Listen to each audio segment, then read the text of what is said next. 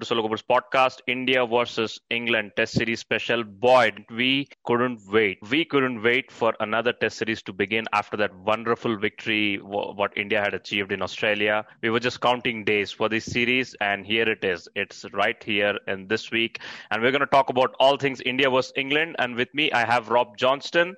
If you are a Crickbuzz fan, if you follow Crickbuzz quite frequently, you must have seen Rob Johnston's columns every time England plays. And thank you very much for doing this, Rob. I'm a big fan of your columns, and you're one of my best favorite English reporters to be writing on Crickbuzz. Thank you very much for doing this. Thanks, Najib. Great to be here. I'm looking forward to it. Before we talk about India vs England series, Rob, I want to ask you, tell me about the joy of supporting England team, because it's like I find it similar to supporting India in the sense that we lose some, we win some, and the ups and downs and the ebbs and flows of following a team, which is not someone like, say, Australia of 2000s, right? I mean, for me, supporting Australia of 2000s must be very boring because they win everything. But, there is some special joy in supporting teams like England and India at certain phases over the years, Pakistan in a sense. Am I right? Am I wrong? What do you make of that? Yeah, I think you're right. I grew up during the 1990s is when I first started taking an interest in cricket, and England were rubbish during that time. The players who played themselves will tell you that. And it was you were, even a solitary Test match win was like you'd take the rest of the week off because it was so unusual. So right. Yeah, and I think then that does make you appreciate the good times all the better. So right. England typically at home are pretty good, but away they are pretty average. So we do have those ups and downs, and which makes the win, like in India in 2012 or in Australia in 2010-11, all the more. They go down in the annals of English history because they're quite rare. So, right. It's a roller coaster, but it's fun. As you say, I think it's probably more fun than just winning all the time, definitely. Exactly. Do you think England team right now is getting together and, consolidating itself into a proper 11 that can, consistently have the same 11 for next 2-3 years? Because I remember from 2018 series to up until 2019, there have been a lot of chopping and changing, multiple openers tried after Alistair Cook. Do you think it's coming together now, especially after that wonderful South African series win? Yeah, I do actually. I think they've got a way of playing that they want to stick with now under Chris Silver with the new coach, and they've got a group of players that they have identified to play that way. So it might not be the flashiest batsman opening the batting, but they've got people there now who they think can do the job, can do it the way they want to. Right. So the last 18 months has probably seen more progression than in the previous 5 years. In Test cricket, which was always very inconsistent. Now there's sort of a steady upward gradient. So I think they are coming together. I think they've got a good squad of players. Whether this series against India is going to come a bit too soon for them to really challenge, I probably think so. But they're definitely improving, particularly away from home. The 2 tests in Sri Lanka that they won, they've won now 5 consecutive away tests, and they haven't done that since 1911, I think. So, they are improving. They're coming together, but they are still very much a work in progress. There's a lot still to go. Maybe if this series of India might have come maybe 8 months down the line, maybe it would have been in a better shape, is what you feel? Yeah, I think so, because the team is coming together, and another sort of 8 months, 12 months would have, I think, given them another level of experience, and they'd probably be in a better position. But yeah, it'll be really interesting to see how they cope, and if they can do well in India, even if they lost, it would still be a decent effort. Right. Why do you think England lost last time around 4-0 when they visited India? What is different now? What was lacking back then? Yeah, it's a good question. And in preparation for this series, I was going back through the scorecards and the reports of that series, and I think the bowling attack really struggled on that tour. I mean, England made 400 in the first innings, 3 out of the 5 Test matches, but the bowling attack really did struggle. So, and I think particularly the spinners, quite inexperienced. I know Moeen Ali and Adil Rashid played, but at that stage of their career, they were still very inexperienced. And they picked Zafar Ansari and Gareth Batty as the third spinners. So I think the bowling attack really struggled. England have a far better bowling attack now, I think, than they did then. Mm-hmm. So they've still got James Anderson, Stuart Broad, but they've got Jofra Archer now to give that pace option, which I think they've been missing. Right. And although England's spin attack is, still very much a work in progress, right? It is in Jack Leach. He is an experienced cricketer. He's proven to take wickets on spinning pitches and has actually still got a very good record at Test level. So I do think their bowling attack is better. But in 2016, I think that was the reason they struggled. And also they played 7 tests in that winter, 2 in Bangladesh first, then went straight to India. And by the end of the series, they were knackered. Alistair Cook resigned at the end of that tour, right? So, I think that played a part as well. But certainly the bowling attack for me, I think they struggled. Right. You speak of how ragged England were. So how do you think England will go about rotation in this series? Because it's a long series, this one. It's not a short one. We have already seen in Sri Lanka that Broad and Anderson didn't play together in the couple of tests that they had played. So how do you think England will go about it with this, especially with these 2 pairs, the stalwarts? Yeah, it's a good question. And if you asked James and Stuart, they would say we can play together. But I think there's a realisation away from home that actually the variety in the attack and the balance of the attack is more important probably than at home. When at home you can pick your best seamers, your best 3 seamers, and with the assistants they can do the job. Overseas, I think England have finally come to the realisation, and they should have come to this a few years ago, but they've taken the time, but they've got there, that they need more variety in the seam attack. So having right arm bowlers who bowl around 80 miles an hour, and a group of them isn't necessarily going to be that useful on away pitches. So I think potentially they may play together in the day-night test, which will be a fantastic occasion, but I think they might play there because the ball obviously potentially may move there more than anywhere else. But otherwise, I think there's a sort of the understanding that actually they'll probably play one or the other of James Anderson and Broad, and I think they're fine with that now. But yeah, it'd be interesting to see. That is a test match that is giving me nightmares as an Indian fan, because under the lights, I remember Jimmy making the ball talk when he was in Australia in Adelaide, and we have seen how India had played in Adelaide just very recently. So that is a very interesting test match that I'm looking forward to out of the all series. Yeah, that will be interesting, and you're right. In that Adelaide test in the 2017-18 Ashes, Anderson made the ball talk, and actually in the England played with West Indies in 2017 in a pink ball test at home. And again, the ball moved around a lot. So if the ball moves, Stuart Broad and James Anderson are, 2 best in the world at getting something out of it. So yeah, it'd be an interesting game there. Very interesting. Right. What do you think of the debate of IPL versus test matches and, some England players being fatigued because of IPL, and case being Johnny Bairstow, for example? What's your comment on that?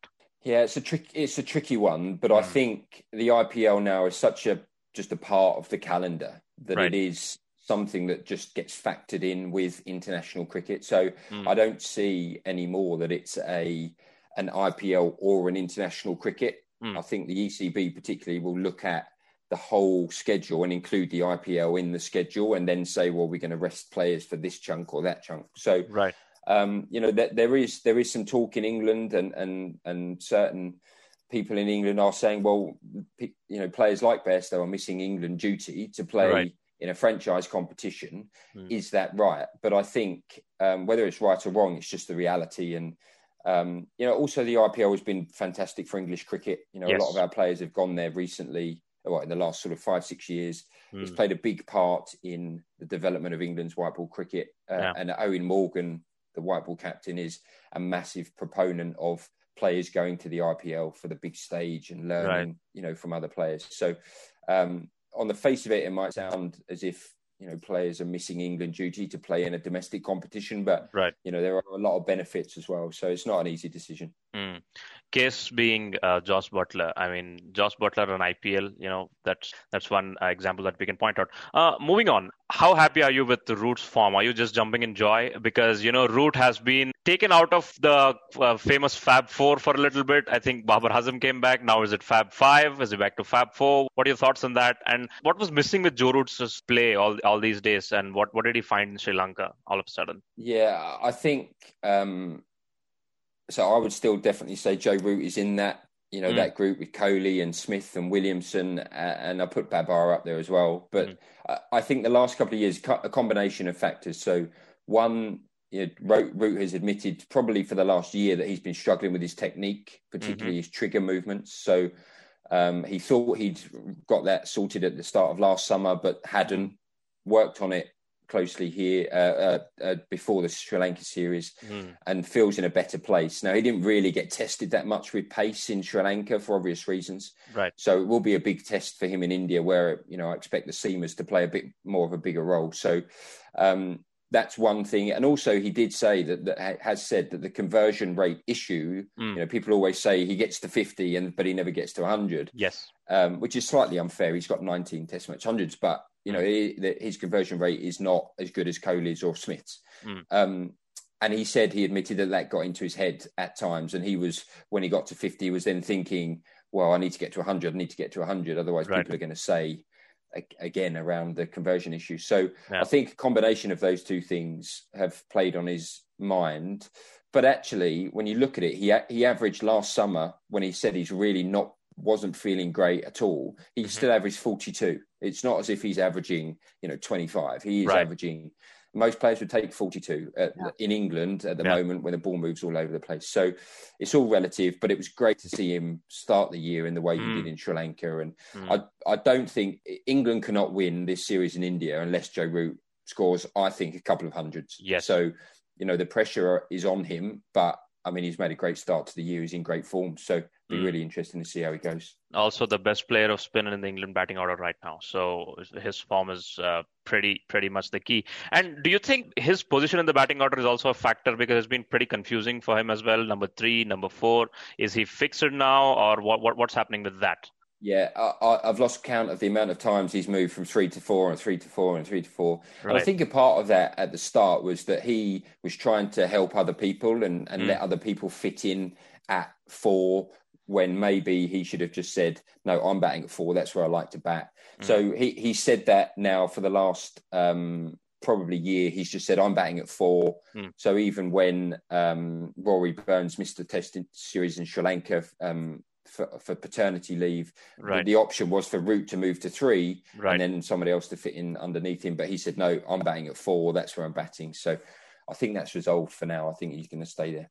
Right. And what would you think would be the bowling combination of England? Because, India's pitches historically used to be the dust bowls that are spinner friendly, but India is not really India has their pace battery as well. So how do you think the pitches might be? What would be the bowling combination of England? Because if India starts making pitches friendly for their fast bowlers, which are absolute gems, do you think England will come up with 3 fast bowlers in their bowling lineup, or will it be 2 spinner, 2 fast bowler? What do you think is going to happen? How do you think the pitch is going to play versus the combination? Yeah, it'd be really interesting. I think England are expecting, and I'm expecting, that the pitches won't be too seamer friendly, because if they are too seamer friendly, they're going to bring England into it, because England have got the pace bowlers to exploit those conditions. So I think England are expecting it to spin.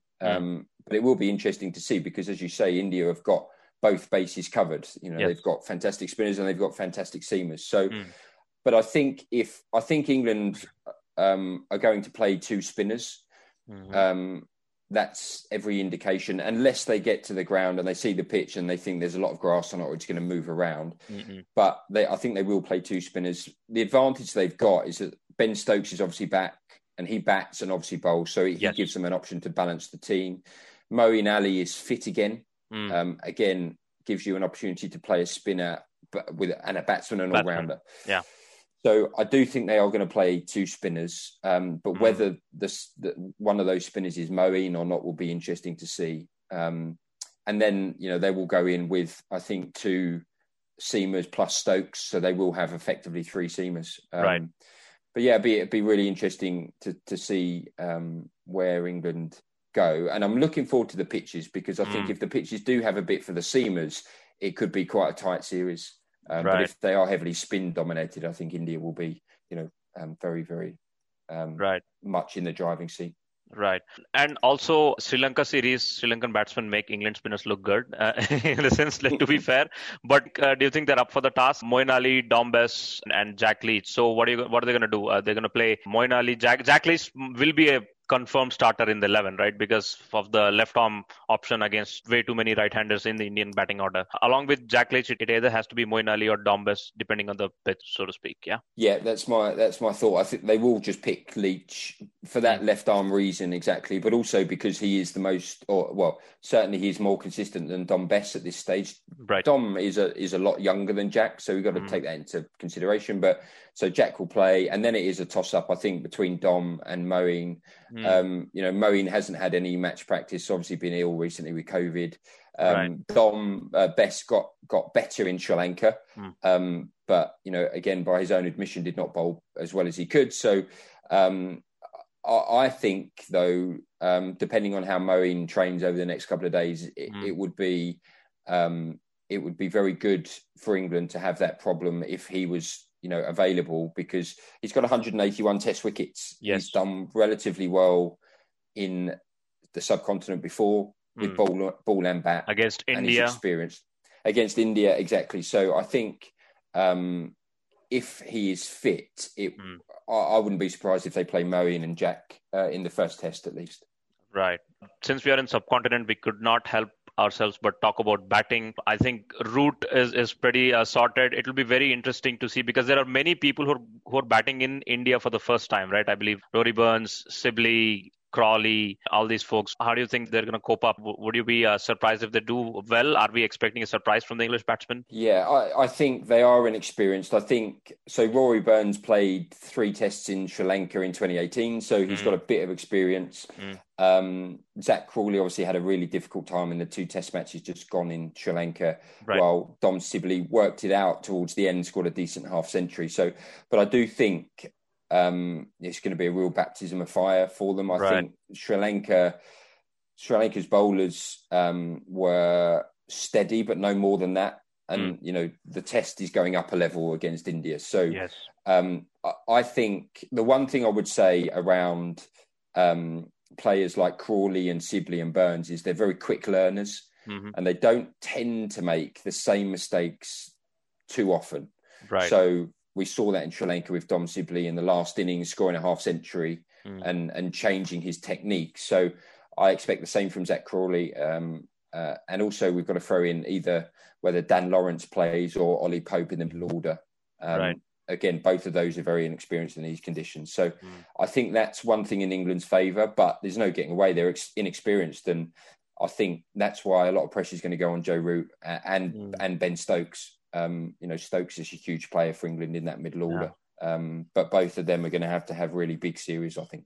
Yeah. What would be your sample batting order in that sense? So we're going to open up with Sibley and Burns, followed by Crawley at number 3. Is that right? Or is it Bairstow? What would be your batting order if you can, at the top of your head? Yeah. So Sibley and Burns will open, Crawley at 3. So Bairstow's been rested for the first 2 matches. So he's gone home, but he's coming back for the 3rd and 4th games. But it will be Crawley at 3, with Root at 4, Stokes at 5.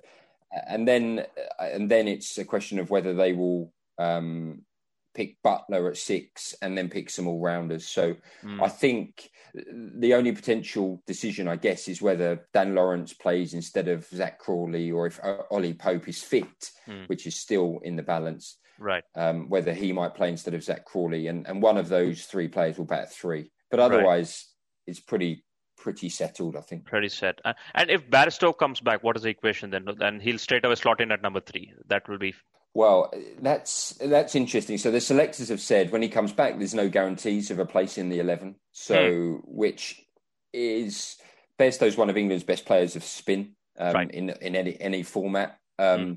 So he would be pressing very hard for a position when he comes back. But if, let's say, Zach Crawley scores 100 in one of the 2 games, then I don't think Bairstow will get back in. But if they don't, then it'll be great for England to have Bairstow back because he is a very fine player of spin. Right. Do you think they'll rotate between Archer and Wood? Because, sometimes Wood is better at reverse swing in that sense because reverse swing is a bit of key in subcontinent. Or do you think only Archer will be in for all the tests? Fast bowling combinations is what I'm interested at because under the lights, I'm pretty sure Anderson and Broad both will play together along with Stokes. That would be very interesting. Will they sit out Archer, Wood, both? What's going to happen there? Yeah, so I don't think Archer will play all 4 tests. I don't think England will put him through that. They are very careful about managing him. And obviously, as you say, they've got Mark Wood back for the 3rd and 4th test matches. So right. I would expect Jofra to play the first 2 and then sit out the 3rd, which is the day-night, and then perhaps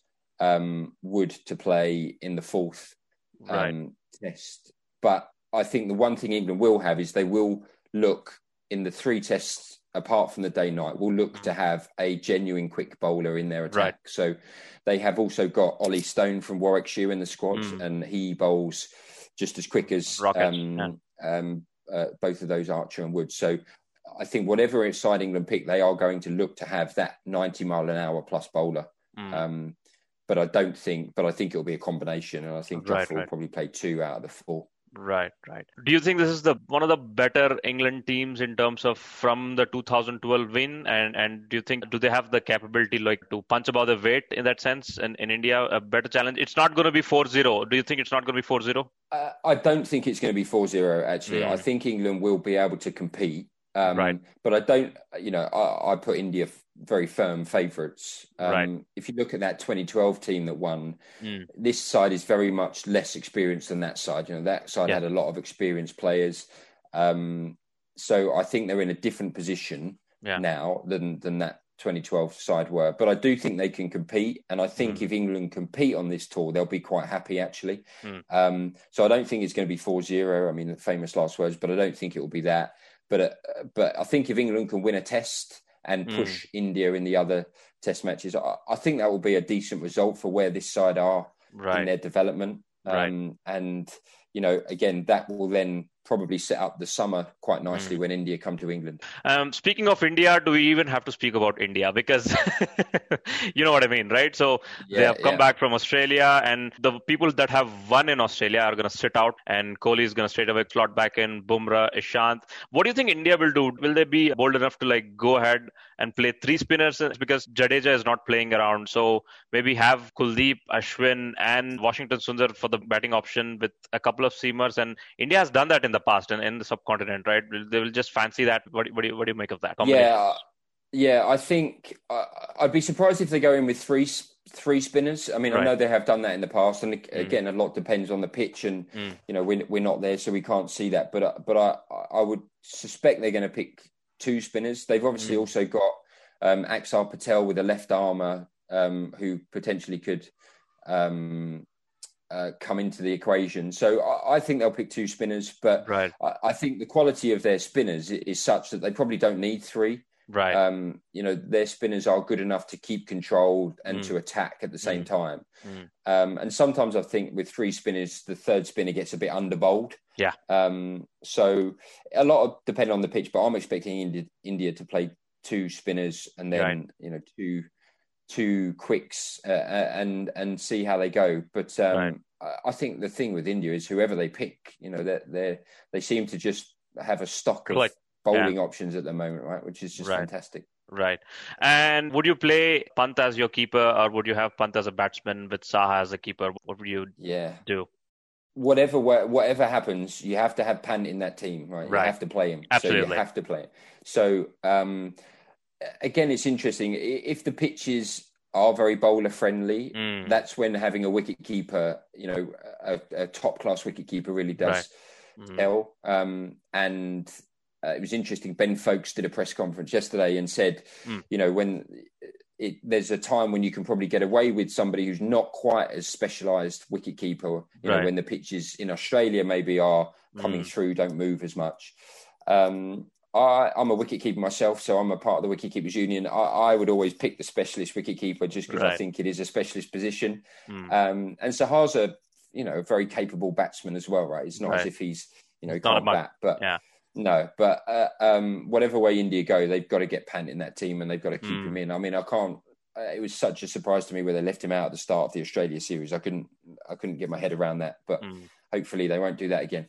Right. If there's a chink in the armor of India, what would you target at that? Put on the hat of an England coach. What would you be looking at in terms of India's bowling, batting, where you're going to attack, where you're going to hurt them?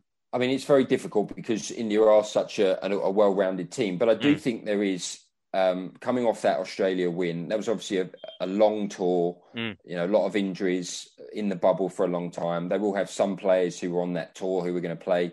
Right. So I think the way for England to attack India and to put them under pressure is to try and keep them in the field as long as possible when they bat. Right. Now, that's going to be easier said than done. But I don't think you can say India's batting is weak or India's bowling is weak.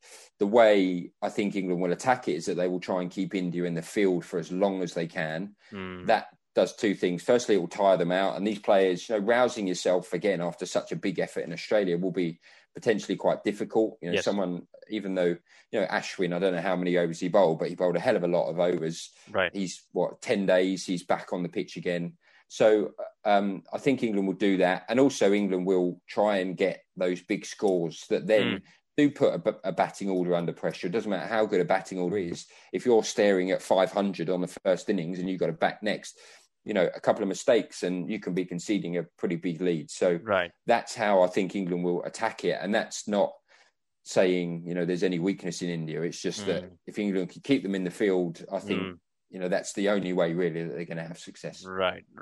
Excellent. Last couple of questions, Rob. So players from England to watch out for. Who do you think will be the find of this series for England in that sense? Yeah, I'm actually really looking forward to seeing the top order play, Zach Crawley particularly. And that might not be because he's one to watch, but he scored a double 100 during the summer. He is a very talented player.